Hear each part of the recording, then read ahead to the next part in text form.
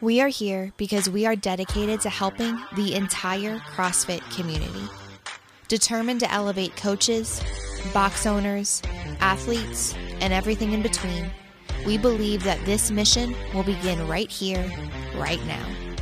While this time and this goal begins with you, our hope is that you take this fire ignited within you and weave it into your own life with the same unrelenting passion to give those you have the privilege of coming in contact with the best hour of their day.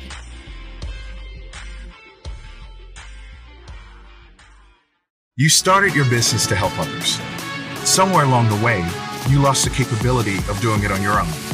Imagine how much different your business would be with an extra $10,000. Would you pay your rent? Would you buy new equipment? Would you pay your coaches more? Would you pay yourself? What if you could do that and donate to others? We started our business to help you. Finally, a payment solution for the micro gym space. We are proud to introduce you to WillPay, a platform that allows you to both save money and be generous. With giving partners like the Phoenix, the Navy SEAL Foundation, the Green Beret Project, and other charitable organizations, you can trust that your donations will make a massive difference in the lives of others. Saving has never been easier.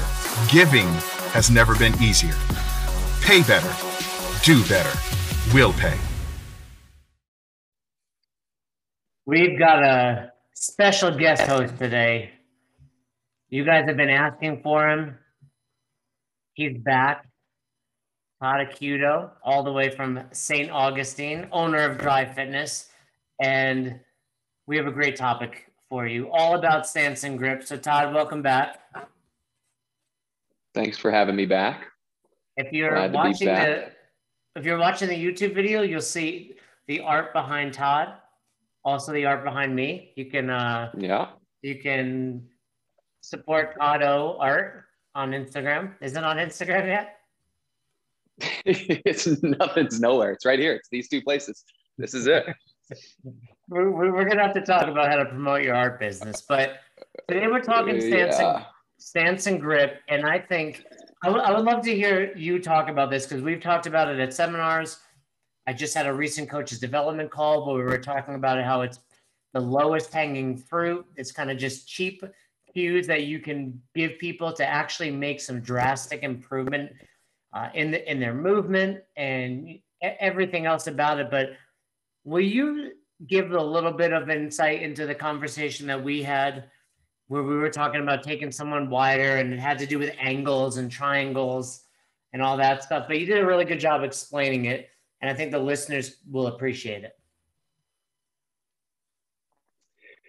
Yeah, well, like you said, I think stance and grip is the easiest thing for a coach to manage and to see and to correct, because the athlete's not moving at the point where they're we're just setting up their stance and grip. And I think it has the biggest impact on their ability to actually execute the dynamic phase of the movement correctly, or at least set them up for success to do so. And so I think even just thinking of the 9 foundational movements of CrossFit, looking closer at the stance and grip and as it relates to each individual makes a big difference. Now, I think the thing that you were referencing, we were talking about a squat stance. Is that correct? Is that what you're referencing at the seminar where we went through that? Yes. So as we all know, the standard squat stance is going to be a shoulder width stance for our heels with our toes slightly turned out. Now, I think the thing that I brought up was that we look at the stance and that works for most people most of the time, but based on what we see them do movement wise, that's going to dictate whether they can or should be a little bit in, or can or should be a little bit out. And kind of as you alluded to a little bit, I look at all my athletes pretty much just in angles, and it takes me back to like geometry and trigonometry, which I enjoyed, which I guess makes it fun to watch people move and try to overlay those concepts that I learned there into their human movement. But as you were relating to the squat and the stance position, if you think about the athletes like feet. What'll be stacked on top of their feet are going to be their knees as they squat, essentially, right? They'll be tracking the toes, but on top of the knees as they squat down, their hips are going to go back. And in order to stay balanced, depending on how far their hips go back, their chest will have some sort of forward lean. Now, obviously, we want a more upright torso for the majority of our squats. So that's going to make us more efficient, especially when we're doing anything beyond an air squat. And so if we think of that and we look at those angles, we have the potential, like the closer the feet are or the longer the femurs are, the farther the hips are going to have to go back. And the farther the hips go back, the farther the chest is going to come forward, which is going to make an immature squat, and therefore probably a less efficient squat. So with an athlete that either is trying to squat too narrow, an athlete that has long femurs, an athlete that just has an immature squat in general, by trying to take their feet out maybe a little bit wider than that shoulder width stance will allow for their hips not to go as far back, which in turn won't force their chest to come forward as much to stay balanced and allow for a more upright squat, which ultimately will be a more efficient squat. So would you say most of the time, if you can get someone to go a little bit wider in their stance, is going to improve their squat? I will say most of the time, the fault or the error that I see with athletes is they squat a little bit more narrow than they should be. I'll phrase it that way. So if you were to watch me coach a group of athletes, more often than not, I'm probably widening their feet just a hair. Now, in line with that, what you also have to cue and try to work on with those athletes is as the feet get a hair wider, their knees need to be where they're supposed to be, and those typically aren't in that proper place either. So cueing the athletes to get their knees out and keep them out is going to allow for that more upright torso. Where do you think this idea of keeping a more narrow stance, toes pointed forward, stems from in the CrossFit world?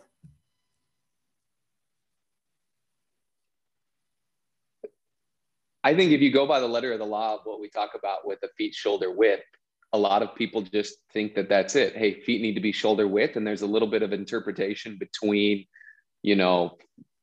where shoulder width exactly is. And so some people might err on the inside of shoulders. Some people might err on the outside of shoulders. Some people might err right underneath the shoulders. So I just think it's, people are taking the information and just trying to apply it without really thinking beyond, well, what's the ultimate goal of what we're trying to accomplish with that? Now, there's been different, conversations that were had around toes forward or toes out and narrow or wider based on the torque that those positions are able to accomplish. But I think ultimately everybody's been in agreement that torque's less relevant if somebody isn't able to keep their chest upright or to maintain a neutral spine position if their knees aren't tracking their toes. So I don't think that's the concern, is that there's one side that dictates one thing or another. I just think there's a little bit of misinterpretation of exactly what shoulder width means or how it should be applied to each individual athlete. So what's your go-to way of teaching shoulder width to new people? I'll help people figure out where their shoulders are at by maybe putting their thumbs on their shoulders or something like that. But my go-to thing, most part, is simply looking at athletes and where their feet are before they're going to move, and doing that on nearly every rep. So it's like constantly scanning static positions and readjusting feet, not only before they start, but you and I both know that as soon as somebody, say we're doing reps of called overhead squats in a specific warm-up for class, as soon as I give them a break and let them take the bar down from over their head so I can explain or teach the next point, well, as soon as I get them back into their setup, inevitably they're going to go back to their position that they're used to and the position they've got the habit in. So I have to reevaluate where their stance is at and either, tell them nice job, they got it back to where I wanted it, or I need to move it back out to where potentially I had moved it before. You've traveled the world teaching the squat, you're a flow master. People are attached to their stance and grip though. People are really stuck with their stance and grip, and they don't want to necessarily make adjustments. what are some of the ways you combat that? You know, a lot of listeners will say, oh, I can see this, but I don't want to make any changes, or they're not going to listen to me. How do you deal with that?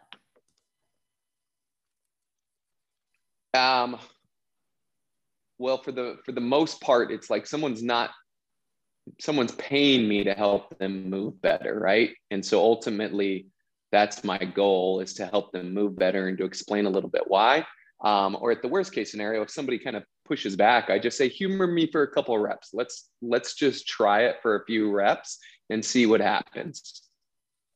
And typically the first response is, well, it feels weird. And will let them know that I expect it to feel weird because it's different. But then we can talk about, the position that they are in, or, show them the position that they're in and how it's more efficient, and then usually get some buy-in from there.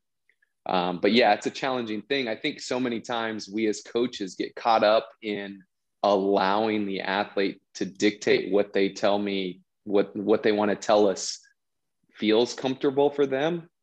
And when I'm coaching, it's like, it's not an opinion-based thing. It's not the opinion of what feels good for you as an athlete. Now, don't get me wrong. I'm not looking for somebody to feel bad in a way to where it's like potential injury or something like that. But it's based on what we see, not based on what feels comfortable or doesn't feel comfortable. You can feel comfortable and move like crap. Well, that's pretty irrelevant.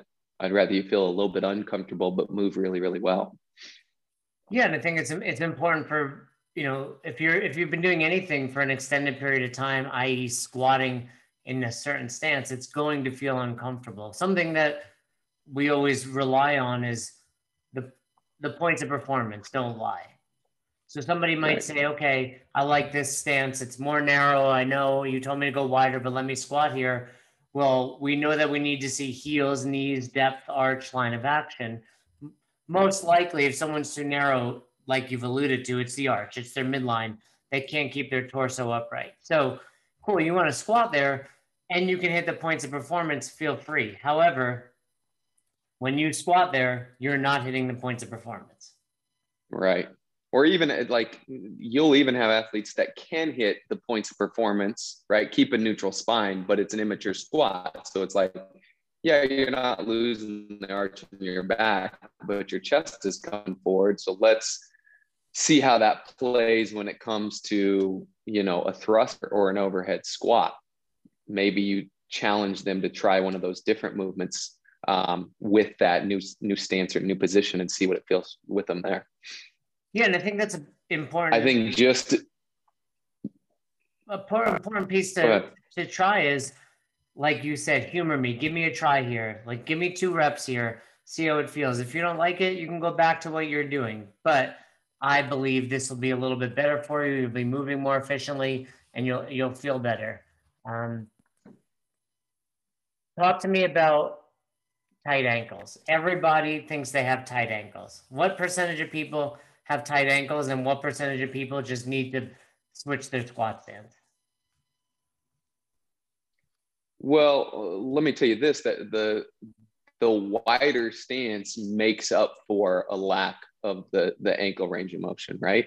It's like, if I'm going to squat narrow, I better have a ton of range of motion in my ankles, which will allow for me to get to that position where I can have my torso upright. So if you want to tell me that your ankles are tight, or we see that, then that's definitely an athlete that needs to be a little bit wider with their stance, and also needs to toe out a little bit more, just because they don't have that flexibility in their ankle to get in the position that they need to. And we're buying some space. It's just like somebody with tight shoulders, and we widen their grip on the bar so we can get the bar into the overhead position. We're buying a little bit of space by adjusting the stance a little bit. So, I would definitely say that I'm one of the culprits, or one of the people that have tight ankles. And so I squat a little bit wider and spend a lot of time practicing being in the bottom of my squat so I can work on my ankle flexibility, which has gotten somewhat better, but it's still not great. But it doesn't mean that that's the excuse for having a poor squat. What do you think is the best drill to improve that? Is it just sitting at the bottom of your squat for 10, 15 minutes a day? Well, that's extremely valuable, right? I know you've talked about that and you started doing that for a little while, doing it for any amount of time, a couple of minutes. I've found that like a weighted Cossack squat, so we call them a side lunge, or essentially will help loosen up my ankles and have helped them a ton. I typically do it holding like a 10-pound plate in front of me, kind of as a goblet squat, because it'll allow me to actually sit down there. And I know how mind-blowing that would be if I was to show that to you, Jay, because I remember when you first learned about a goblet squat. Those two things have worked pretty decent for me, but it's just like anything else. You want to get better at your squat, you want to get in better positions, you need to spend more time doing that exact thing. Do you think too many people use mobility as a crutch? Like, oh, I need to get a band out, or I need to do this, banded distraction, when in reality, A, you just need to focus on your movement and try to move better. But B, in order to do that, again, spend time in these uncomfortable positions. People love like a banded hip distraction because I can slap a band on the rig, look like I'm doing something, talk to my buddy, check Instagram, when in reality, doing a goblet Cossack squat or sitting at the bottom is way more uncomfortable, but probably yields a better result. Yeah, I mean, we hear that all the time, and I see it repeatedly, especially when we're at level 1s or level 2s working with PVC pipes. It's always like punted to, well, I've got a mobility issue. I don't have the mobility for that position. And then magically, one of us trainers that have some experience coaching athletes into these positions get everybody or that person that said they have a mobility issue into that position.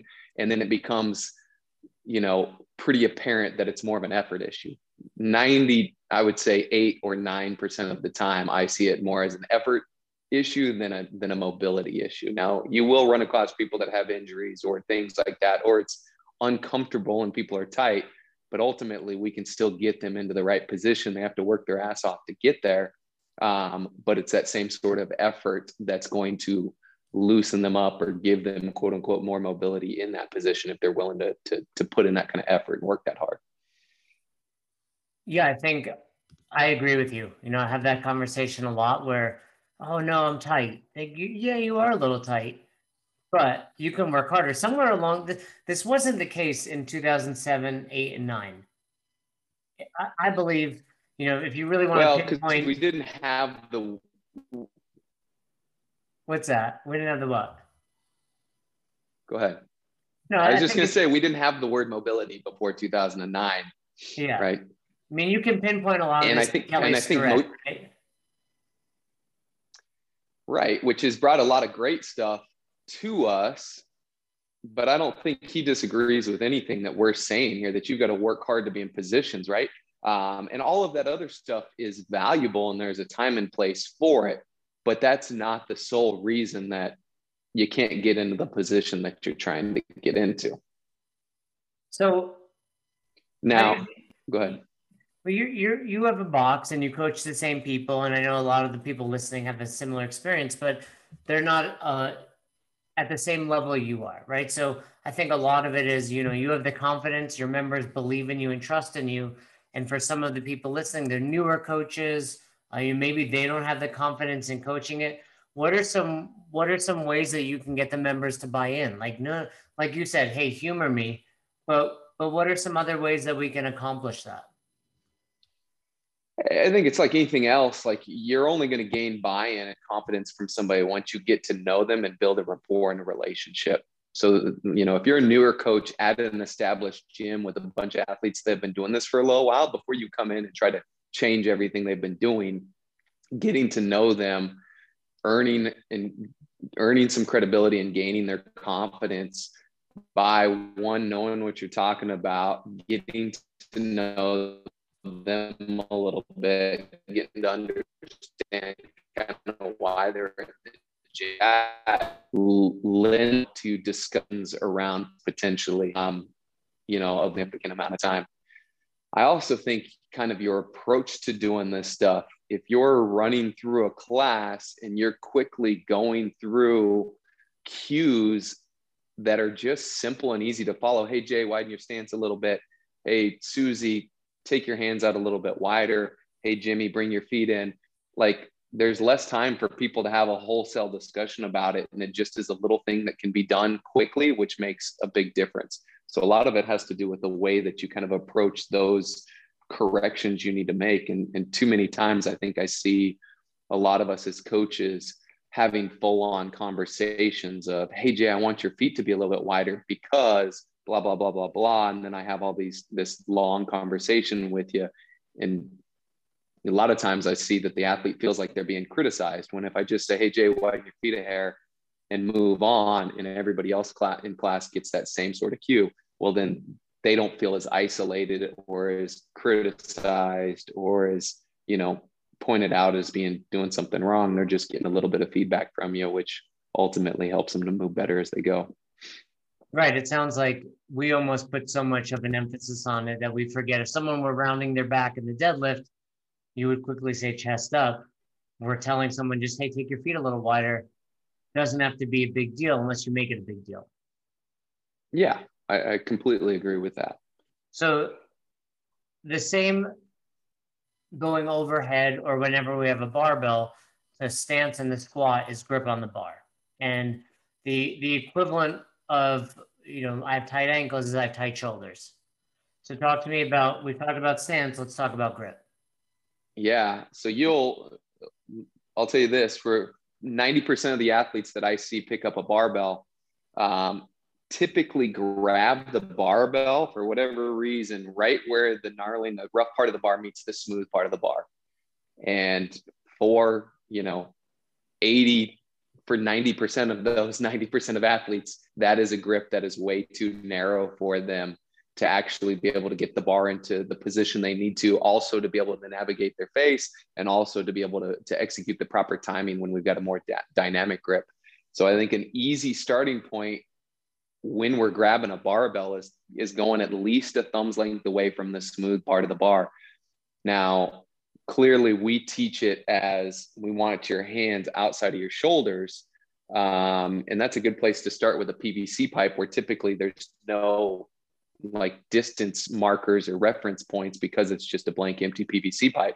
But grabbing a barbell and taking your hands at least a thumb's length away from the smooth part of the bar is going to clearly get your hands outside of your shoulders. It's going to put you in a position to where you'll be able to navigate your face if you're trying to press the bar overhead, and you'll be able to execute the proper timing if you're doing something like a thruster or a push press. So just as often as I'm asking somebody to inch their feet out a little bit wider, I'm also asking somebody to grab the bar a thumb's length away from the smooth part of the bar. And at my gym and when I coach, that's just what as soon as I tell somebody to pick up the bar, I tell them exactly how to do it. And I do it every single time. So I don't, I allow little up to interpretation. Yeah, I think again, it's low hanging fruit for so many people, especially, oftentimes in the overhead position, we just see that overextension, which people forget is the loss of midline. You're overextended. I think there's more risk of danger there than there is in flexion. Typically in flexion, you miss a lift, you drop a bar, etc. You can overextend and still have a successful lift, which puts your back in a compromised position. Taking your hands wider almost always fixes that. At least gives you a shot. I think there's a lot of motor control and also just body awareness that you need to teach somebody how to get into a neutral spine position overhead and avoid that overextension. But the hands being where they are, thumbs length away from that smooth part of the bar, at least gives them the space necessary for a couple cues to tighten their abs or pull their ribs down or squeeze their glutes, should allow them to avoid the overextended position you talked about. So what are you looking for? If someone's listening, okay, I want to address this in my athletes, what are some of the things you're looking for as far as grip goes? Obviously it's movement dependent. So anytime you're going overhead in your typical press grip, what are you looking for? Well, like I said, I'm looking for where I'm starting at with that one with the barbell is a thumb's length away from the smooth part of the bar. So that's a pretty significant amount outside of the smooth part of the bar. And then from there, I'm looking at their hands. The bar should be resting fully in their hand. It shouldn't look like their hands are rolled inside or outside and the bar's potentially only in their fingertips. If I notice that the bar is like resting in the palm of their hand and their wrist and hand is looking pretty neutral, then I go downstream a little bit more and kind of look at the angle between their forearm and upper arm right at the elbows. If the elbows are kind of splayed out and the forearm is more in, that's a pretty good indication that somebody's hands are probably still a little bit too close and we need to make that adjustment to widen them out just a little bit. Now, what about in a movement like the overhead squat or the snatch? Because we talk about stance and grip. We have two different stances, right? Hip width, shoulder width, depending on what we're doing. And we have two different grips, shoulder width or wider for things like the snatch and the overhead squat, which we go wider really to accommodate that overhead position. But what are you looking for in someone's overhead squat or their snatch? When it comes to that, that's, if I've got a PVC pipe in our hand, it's the position that we're able to do a pass through with. If we're grabbing a barbell, there's typically two cuts in the knurling on the barbell, right? There's two little circles there. For most people, where I start is on their hands just on the outside cut. So out of the two cuts, they want to be the second cut farthest away from the inner smooth part of the bar.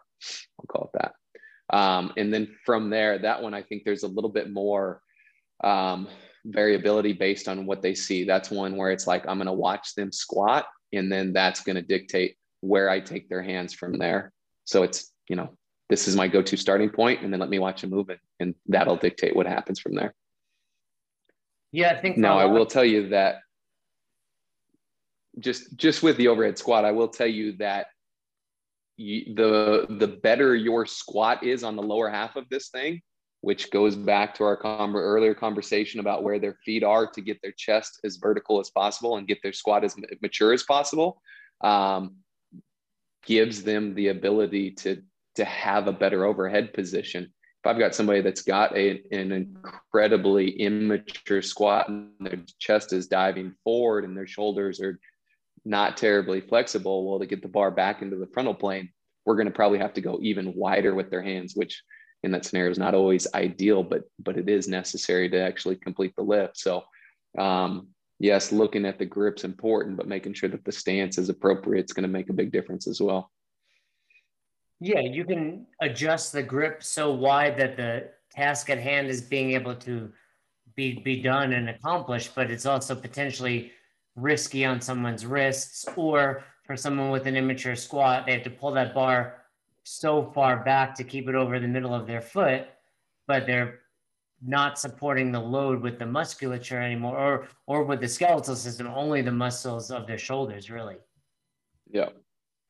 So for both stance and grip, give the listeners just a few tips that you would use to improve their eye as well as their coaching for the members of their box.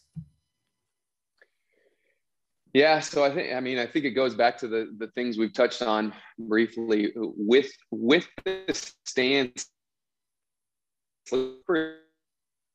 Stance to where the feet are definitely shoulder. Watch when somebody moves and see where their torso's at. If you notice an immature torso, try a little bit wider stance and get people to press their knees out hard and see if that helps get their chest upright.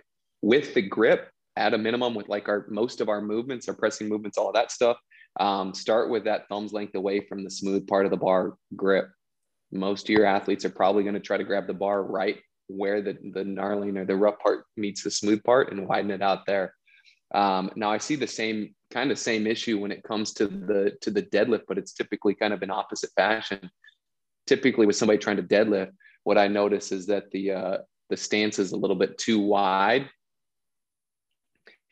and potentially the hands are a little bit too narrow. So in that scenario, making sure that we bring the feet in and getting them below the hips, and then taking that same thumb's length away from the smooth part of the bar grip on the barbell. And then as they get down in their setup position, give them the freedom to push their knees out so they're not tracking in and then also make sure that those knees are kind of away from the arms and not interfering there. I see too many people that are wider with their feet, more narrow with their hands, which causes their knees to cave in or causes their arms and legs to interfere with each other, which makes it hard to be efficient with that movement as well. Yeah, I find that people are less attached to their deadlift setup than they are to their squat setup. Right. They're more willing to adjust that. But when it comes to their squat, they seem to be really attached to, no, this is where I keep my feet. Yeah, and I think potentially it's just because you're moving through a greater range of motion. So your body has the ability to feel more things, right? With the deadlift, you're hinged over, you stand up. It's like, all right, bring my feet in really doesn't adjust anything. Well, in the squat, if I move my feet out or I move them in or I do something there, and then I go from standing to a full depth standing, a lot of different moving parts there. And there's going to be a lot of things that feel completely different once you start to make those adjustments. So I think more than anything, that's probably it. People don't like change. You know that, Jay. I don't like change. People like where they're comfortable and what they're used to doing. And yeah. But with that being said, it's really true. A lot of what you pointed out earlier, for me in improving my squat, I spend not as much time as I used to, but I try to spend time every day just sitting at the bottom of my squat. There was a period of time where I was spending 10 or 15 minutes a day, and prior to that where I couldn't do 30 seconds. Now if I had to, I can do 10 or 15 minutes unbroken. It's not comfortable. I feel it, but it's changed things. And I think a big lesson for people listening is, too often I'll watch coaches and they're like, chest up, this and that. And it's like, yes, their chest is down, but understand why their chest is down. And, we talk often about triage. And when we think about triage, we think, oh, it's, loss of midline. Yeah, but yelling chest up is not improving it. Taking their stance wider is probably what's going to improve it. So think triage, but think about often what's causing something, not just what's happening.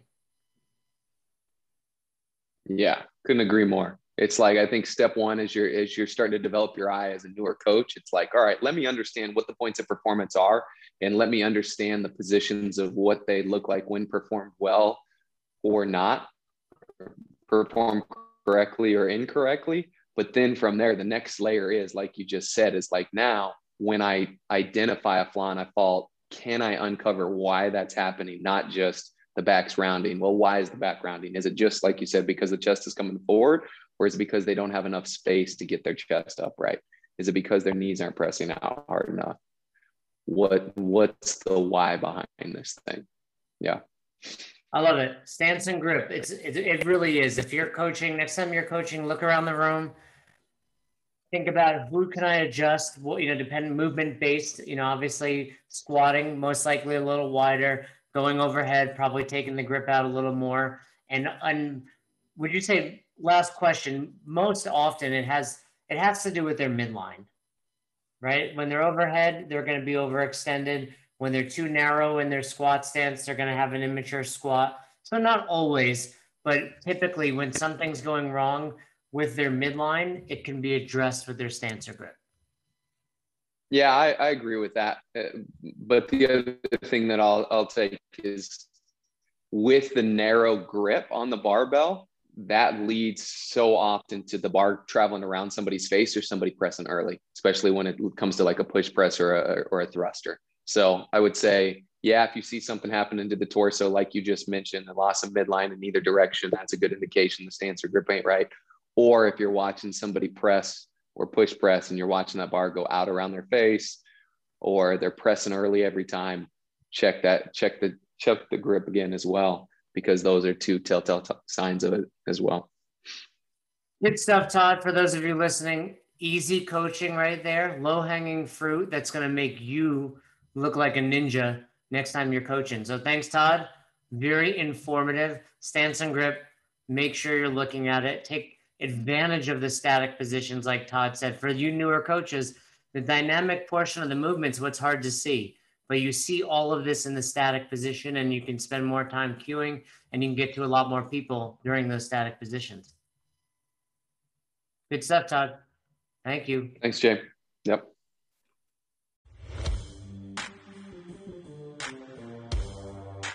So you never miss an episode of the podcast, subscribe to our YouTube channel and on all major podcasting platforms at Best Hour of Their Day.